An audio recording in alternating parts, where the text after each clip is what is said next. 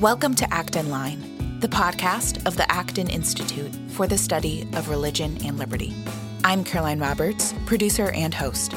This week, we're going to rebroadcast a conversation about Michael Novak that we first released on the podcast in March 2017, shortly after Novak's death. It's now been 3 years since Michael Novak passed away. He was a Roman Catholic theologian, philosopher, and author, and was a powerful defender of human liberty. In this episode, Acton Samuel Gregg shares Novak's life story, starting with his time on the left in the 1960s and 70s, and sharing how Novak eventually made a gradual shift toward conservative thought. Novak's change to conservatism resulted in the publication of his most famous book in 1982, called The Spirit of Democratic Capitalism. In this book, Novak grounded a defense for a free market in Judeo-Christianity, influencing how many Catholics and Protestants thought about economics for decades to come. As Gregg recently wrote, no religious intellectual can match Novak's influence in facilitating this transformation through the written word in America and throughout the world. You can check out extra articles and resources for this episode in our show notes, posted at blog.acton.org. And if you like this episode, you can help our podcast team reach even more listeners by sharing it with a friend. Acton Line is available on Google Play, Spotify, Apple Podcasts, or wherever you listen.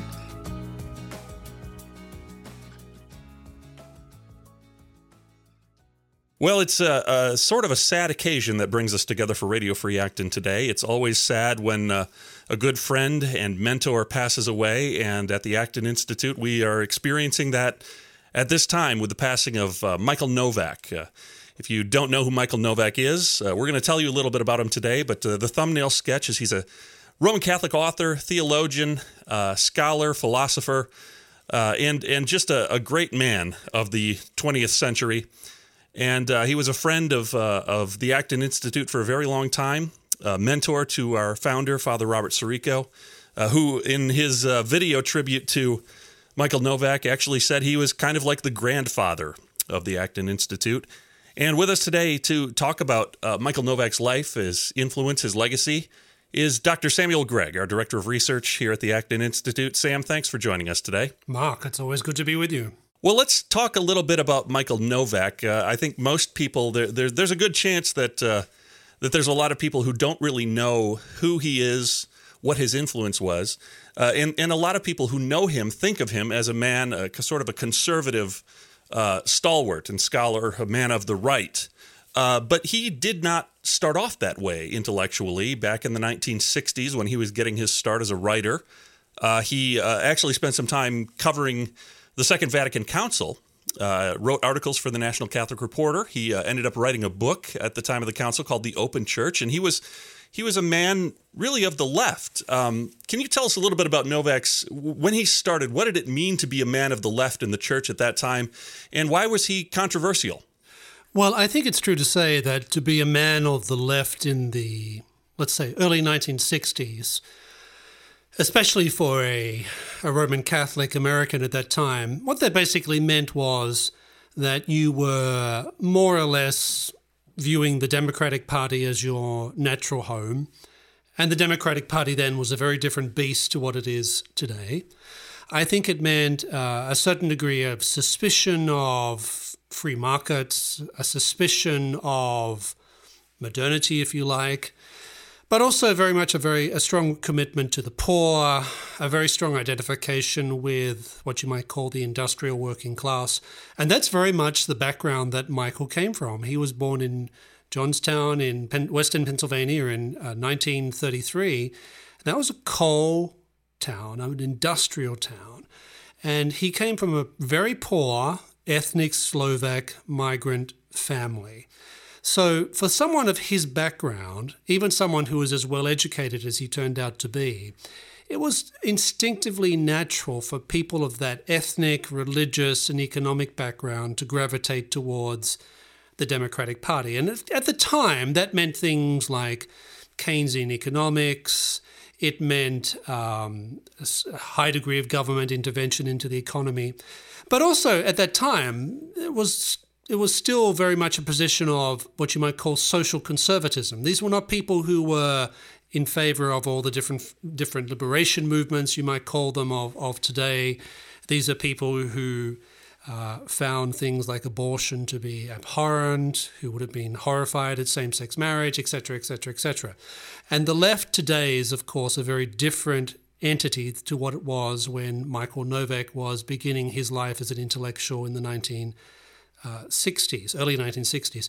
As you mentioned, he attended 2 sessions of the Second Vatican Council, 1963 and 1964, as a lay journalist, a lay freelance journalist, who had gone all the way through to almost being ordained as a priest. But he decided against that. He decided he was not called to be a priest, so he was never ordained, and instead he went into the lay world and tried to make his way as a lay Catholic intellectual, and which was still at that time somewhat of a rarity. So to be of someone of his background, of his interests, we shouldn't be surprised that he was essentially, like a good number of people at that time, a man of the left. And later on really, I think, beginning in the very late 1960s, heading into the 1970s, he shifted not just his economic thinking, but his political and theological thinking as well. Let me ask this. He caused some controversy for himself with his book, The Open Church. What specifically caused the more conservative elements of the church to be concerned about what Novak was writing in regards to the Catholic faith? Well, in retrospect, when you look back at that book, which came out in 1964, I believe, and was based on his account of the two of the 4 council sessions. So the council began in 1962 and it ended in 1965. And he covered as a lay journalist, the sessions of 1963 and 1964. And one of the things he did was to present the personalities of the different people involved in the council, so different cardinals, archbishops, even Paul VI, who of course was the Pope who presided over the last 3 sessions of the council. And Michael, like a good number of other European and American Catholic intellectuals at the time, was very keen to see the Catholic Church, the expression was, to open up to the world. And that did not mean simply just accepting holus bolus everything that the modern world had to say about everything. It was much more a question of trying to critically engage with the world produced by the Enlightenment, to which the Catholic Church had in many respects shut itself off since the French Revolution, which was not a very pleasant experience for the Church, but it also meant that the modern world, the modern Enlightenment, the development of new ideas about politics and the economy, the instinctive reaction of a good number of Catholics was to be very suspicious of all that, because it was associated with forces and movements, philosophical and political, which had a very bad track record of anti-Catholicism. So for someone like Michael Novak to come along and say, no, I think we need to take the modern world more seriously, there are some things that the church can learn from the modern world, for many Catholics at the time, that was, at a minimum, a challenging mental exercise. I see. So it's not something necessarily that we'd find shocking today. Actually, we'd probably find it pretty run-of-the-mill today in terms of the way we think. Relatively conservative, actually, because you read the Open Book, the Open Church today, and it all sounds rather mild, actually. There's nothing there that would particularly shocks me. But if I could imagine it shocking my grandparents or my great-grandparents, because the whole view of modernity in the modern world among an older generation of Catholics in Europe and America and the Anglo-American world was instinctively one of suspicion. And when you look at the Open Church now, you think, well, this is all rather mild. It's not saying anything particularly radical. But at the time, some of the things that Michael said in that particular book would have been shocking for some audiences. Just more evidence of how greatly the world has changed in the last 40, 50 years right there. After this period of his life, Novak went on to be a teacher at various universities, an author, philosopher, developed that part of his career. And of course, as the world was changing, he was changing too. Something happened in between the time that he published that book, The Open Church, that caused so much controversy at the time, and he held the sort of the standard Keynesian Democratic Party views of the 1960s until you get to right around 1980, and you start to see a different Michael Novak emerge. What was it that he saw? What was it that he was reading, engaging with during the course of the late 60s and the 1970s that caused him to change his views on economics and maybe other things? Well, I think it's important to note here that immediately after the Second Vatican Council, Michael Novak went even further to the left. So he wrote a book called A Theology for Radical Politics, and he was very much involved, not in the sort of Jane Fonda, Tom Hayden left, but he knew all those people, and to a certain extent he embraced some of their ideas. He also, in Catholic terms, for example, he was a person who supported and advocated for a change of the Catholic Church's position on the subject of contraception. That's not very well known today, not least because Michael changed his mind later in life about that subject and became very much an adherent of and defender of Humanae Vitae. So you do have this shift initially further to the left after the council, but then the late 1960s, early 1970s, I think it's true to say that Michael started to become very concerned about the direction that the left was taking theologically, politically, and economically. He would often tell the story about how when he was campaigning for Democratic Party candidates, he'd be in, for example, Western Pennsylvania, and he tells the story of standing there outside a factory where people from his ethnic background and his economic background, these workers were coming out of the factory, and there's a woman there who's wearing a short skirt and a big pro-choice sticker, etc., etc. And it struck him at the time. He said, "What is going on here? This is the party that and group and side of politics that ostensibly represents my people. But I know these people coming out of this factory are absolutely horrified by what they're seeing and what this particular person represents. And there's something going on here." So there was that sense that the left was essentially abandoning those people who had been much of its bulwark for such a long period of time. It was moving much more towards liberal middle-class issues and not so much interested in the economic welfare of blue-collar working-class people anymore. So that was one thing. Another thing I think happened was he became more, shall we say, theologically conservative. He didn't like some of the chaos he saw in the Catholic Church that really started to become much more manifested in the 1970s. And also, I think, like many other people, well, some people, we should say, on the left at the time, in the 1970s, he started looking around and saying, well, Keynesianism doesn't seem to be working. We have high unemployment and high inflation. Those two things are not supposed to go together. We have a United States that seems uncertain of itself in the face of Soviet communism, and Michael was always a very strong anti-communist.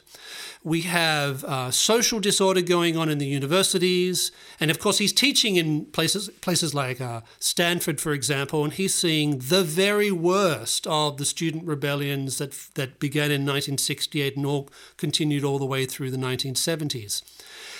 So I think it's true to say that it was a combination of rethinking his ideas in light of these experiences, but also some of the data of those experiences themselves that caused him to start asking questions about, well, maybe the ancient Christian faith is what it says it is, and maybe some of this modernistic theology that I've been indulging in really doesn't seem to make much sense from a longer-term perspective.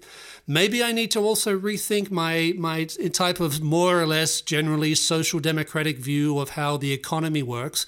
And maybe I also need to ask some questions about what actually gets people out of poverty. He tells a story that I think it was in the mid-1970s when he first, quote-unquote, came out as an advocate of free markets.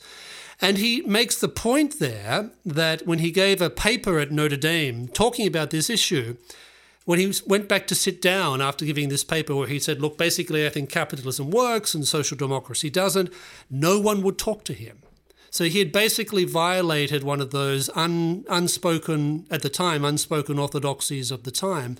And this, I think, and other experiences shifted him towards a more open mind when it came to what you might call theologically orthodox positions, towards politically conservative positions, and economically free market positions. You noted his strong anti-communism, and I'd throw in as well back in 2012 when he was having a discussion with Father Robert Sirico at Acton University. One of the things he noted about his anti-communism was that in part it was rooted in the fact that he had relatives absolutely living behind the Iron Curtain and knew about the oppressive nature of those regimes. And so he had personal experience of it and wasn't going to fall for the utopianism of the left in that regard. Yes, his grandparents on both sides of the family came from Slovakia, which at the time wasn't even a country. It was part of the Austro-Hungarian Empire.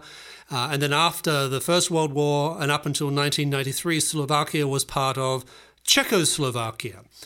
But he had relatives who had lived under fascism, who had lived under communist rule for very long periods of time. He regretted the fact that he did not speak Slovak. His parents did, but he said he would often talk about his parents when they needed to talk to each other about things they didn't want their children to understand. They would talk in what he called their secret language. And he realized later in life that they were actually speaking Slovak. When in the 1990s after the fall of communism, I think this is when he started to reconnect with his Slovak ethnic heritage. And he must have gone there probably dozens of times from the early 1990s up until very, very recently. In fact, he set up a whole Free Society seminar in which he would bring Americans and Slovaks together to talk about Orthodox Christianity, free markets, capitalism, democracy, and a whole range of issues.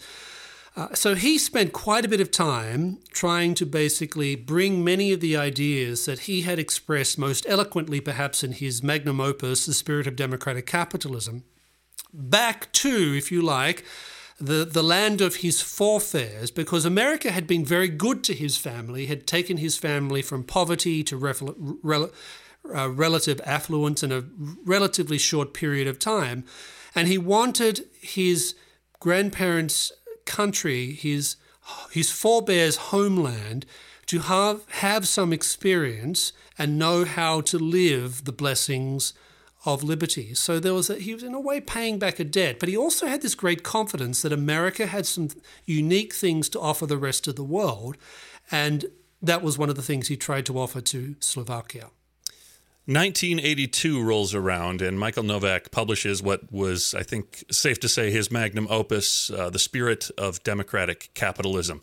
It's a hugely important book in conservative circles, I think it's fair to say. Yes. And talk a little bit about the book, about the thesis of the book, and about its impact when it was released and its continuing impact today. Well, I think it's important to note that when The Spirit of Democratic Capitalism came out in 1982, the world was not a very happy place. Ronald Reagan, I think many people at the time thought was going to be a one-term president. The Argentine junta had invaded the Falklands. The Soviets, via the Communist Party in Poland, had crushed the Solidarity movement. So it was not a very happy time, if you like, for freedom. And this book appeared, and it was considered very, very challenging at the time for a number of reasons. One is this was the first book by a very well-known theologian who was willing to take a very positive and affirming view of what he called democratic capitalism. And by that he meant a free economy, a virtuous culture, and a democratic political system. So it's a three-pronged system. And so this fit very well with much of the message that was being articulated, particularly by the Reagan Revolution at the time. And it's important to remember here that Michael Novak was one of the people involved in what was called Democrats for Reagan in 1980. And he voted for Reagan in 1980, I suspect, although he remained up until 2010 a member of the Democratic Party. Really? Oh, yes. Really? Yes, and I mean, he had not voted for them for a long time because he rejected their position on abortion. He said that abortion was the issue that basically led to his split with the Democratic Party, which was true and is true for very large big segments of Catholic opinion in the United States then and now. And when this book came out, it was greeted with incredulity by some, particularly by what you might call the theological left in both the Roman Catholic and the evangelical world. Secular supporters of markets were a little perplexed by this because this book was making a very strong theological and non-libertarian case for market economies and capitalism. It was very explicit about that. And he was also critiquing what he would call the anti-capitalist traditions that existed within the broad Christian small c church, ranging from anything from distributism to corporatism to sort of various forms of Christian social democracy, etc., etc. So while there were lots of people at the time, Roman Catholics, evangelicals, Eastern Orthodox, who thought this was a wonderful book because it was giving a take and an understanding of the market economy and the political and cultural supports for that economy, there were lots and lots of people, many, many Christians who did not like this book, and in some respects, I think, never really forgave Novak for turning away from the left. Even today, you'll run into people who were of his age, and Michael died when he was 83 years old, but you'll run into plenty of what you might call older, economically and politically left-wing Christians who the name Michael Novak is more or less anathema to them. Even though he was in person a wonderfully affable man, did not say a bad word about people. He would have affable disagreements, very courteous disagreements with people. He was always civil to those he disagreed with. But I think the view on the left is that once you leave them, you're left. You're gone. And they never forgave him. He committed the unforgivable sin. In some respects, that's true. And he also, at the same time in the 1980s, this was a time when liberation theology was starting to make an impact, certainly in much of the Catholic Church in Latin America, but also in many Christian circles, both Catholic and evangelical, in the United States. And he was writing articles that were very, very critical of liberation theology, not just on the theological side, but also saying, but you people don't actually have anything concrete to offer. Because when it comes down to the practical solutions that you offer, you don't actually have practical solutions that go beyond very vague commitments to collectivizing property and being kind to one another. Not to mention the reliance upon some very distinctly un-Christian themes, such as class warfare. So this was, in the 1980s, I think, was a very tough intellectual time for Michael Novak and those Christians, both Roman Catholic and evangelical, who were trying to make a case for a revived orthodoxy, a commitment to market economies, and a positive view of the free society that went beyond the sort of standard libertarian arguments that many people had hitherto relied upon when it was coming to defending free markets. Novak's thought would go on to be quite important in the work of Pope John Paul II, especially when it came to the probably the encyclical that I, as one of the Protestant staffers here at the Acton Institute, have heard the name of more than any other, which would be Centesimus Annus of 1991, I believe. That's right. And when that encyclical came out, many people immediately noted that they detected the influence of aspects of Michael Novak's thought on particular parts of the encyclical. Now, strictly speaking, people who have contributed to encyclicals, the rule is you don't talk about it. That in the end, the document is signed off by the Pope. The document belongs to the Pope. It's not the drafter's document. But Michael did talk occasionally, and particularly in a little book he wrote towards the end of his life called Writing from Left to Right, in which he talks about how at this period in the lead up to this encyclical, Centesimus Annus, which literally means 100 years, and it was the 100th anniversary of Rerum Novarum. In this particular book, Michael talks about how he would be asked particular questions by particular Vatican officials when it came to things that might or might not go into the encyclical. So this is all very informal. Nothing is really written down in any detail. It's much more by way of conversation. But he says in his memoirs that some of the themes that he tried to convey to some of the officials who were in touch with him did end up turning up in aspects of the encyclical.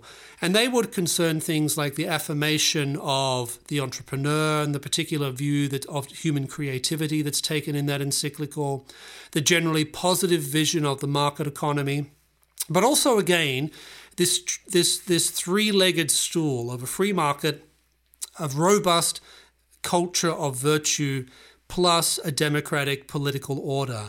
And if you read the encyclical, so even just getting away from the more or less, I would call it mildly positive view of the free market that is articulated in that document, what you get is this emphasis upon you need these three things to go together. If you don't have a virtuous culture, markets and the democratic society are going to go bad. If you don't have a free economy and a market economy, that's going to have some negative economic implications.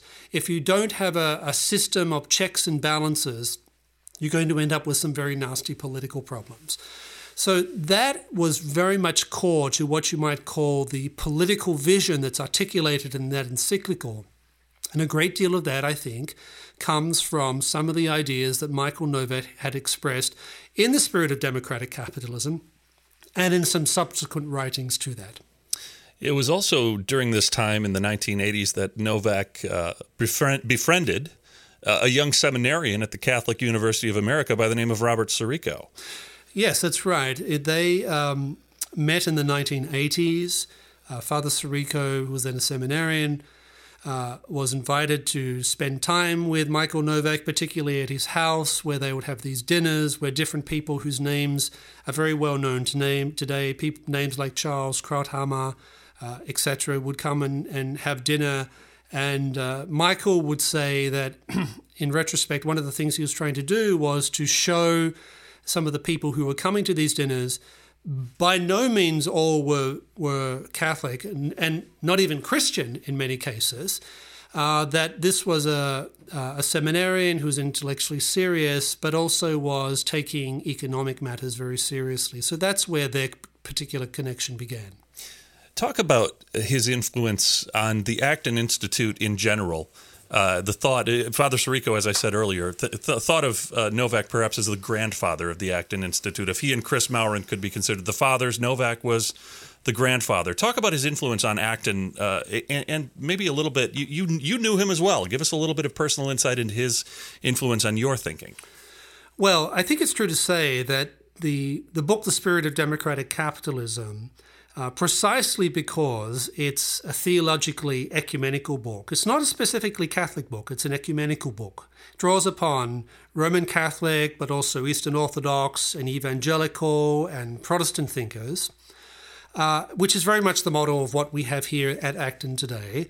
And the book did emphasize that the market economy, you need a free market for a free society, but a free economy is not sufficient for a free society. You need that, but you also need a strong system of limited government, and you also need a particularly robust moral culture. And that's more or less the message I think that the Acton Institute articulates. So in that respect, the intellectual vision is very much informed by Michael Novak's theological and moral and economic case for the free economy. He also had other impacts, though. He introduced people to Acton's work. The Acton Institute has an annual award called the Novak Award, which is given to an up-and-coming scholar every year, and this has been going on since 2001, who best articulates some of the ideas and thoughts and vision that you find in much of Michael Novak's work. Michael regularly lectured for us on different occasions. Towards the end of his life, he became quite involved in Acton University, which is our three-day summer university that is held in Grand Rapids every year. So I remember very well seeing him there last year in his wheelchair and surrounded by students. He was also very good at cultivating young minds and directing people in the directions that he thought they would be able to serve the church, but also what he thought were the right types of ideas. Another thing I would say about Novak in terms of his influence on me was I first met him, I think it was in 1994. I was just beginning my doctoral studies at Oxford, and I wanted to meet Michael Novak, who was, of course, in the United States, and I wanted to meet him and get to know him a little better because I had a suspicion that some of his ideas were very similar to some of the ideas that I had. In fact, he offered me a job at one point, very early in the 1990s. So I knew him very well. I knew his family very well. I stayed in his house on several occasions when I was a graduate student and visiting the United States. And he was forever putting me in touch with different people, suggesting that I read different things. And then he was very encouraging of me when I decided to come and work at the Acton Institute and basically come to live in the United States. And he really did have a very good model, I think, of how to present ideas and how not to present ideas. Because one of the things about Michael was he didn't get into sort of personal vitriolics with people. He wasn't interested in that. He knew that there would be people that disagreed with him, but his view was, well, most of these issues are prudential, so we are free to disagree about these issues. But he also wanted people to take the case for the free market more seriously. In an in-depth intellectual way. And that's been more or less the way that I've tried to model my approach when I talk about questions of political economy. So he was very much a mentor to me, not just on a scholarly level, but in terms of how you proceed, how you carry yourself when you're trying to make often complex and sometimes deeply controversial intellectual arguments to audiences that aren't always particularly receptive to them. Michael Novak, really an intellectual giant of the 20th century, a great man. And Sam Gregg, thank you so much for joining us today on Radio Free Acton. To remember him, he's going to be missed around here. I can say that for certain. Thank you, Mark.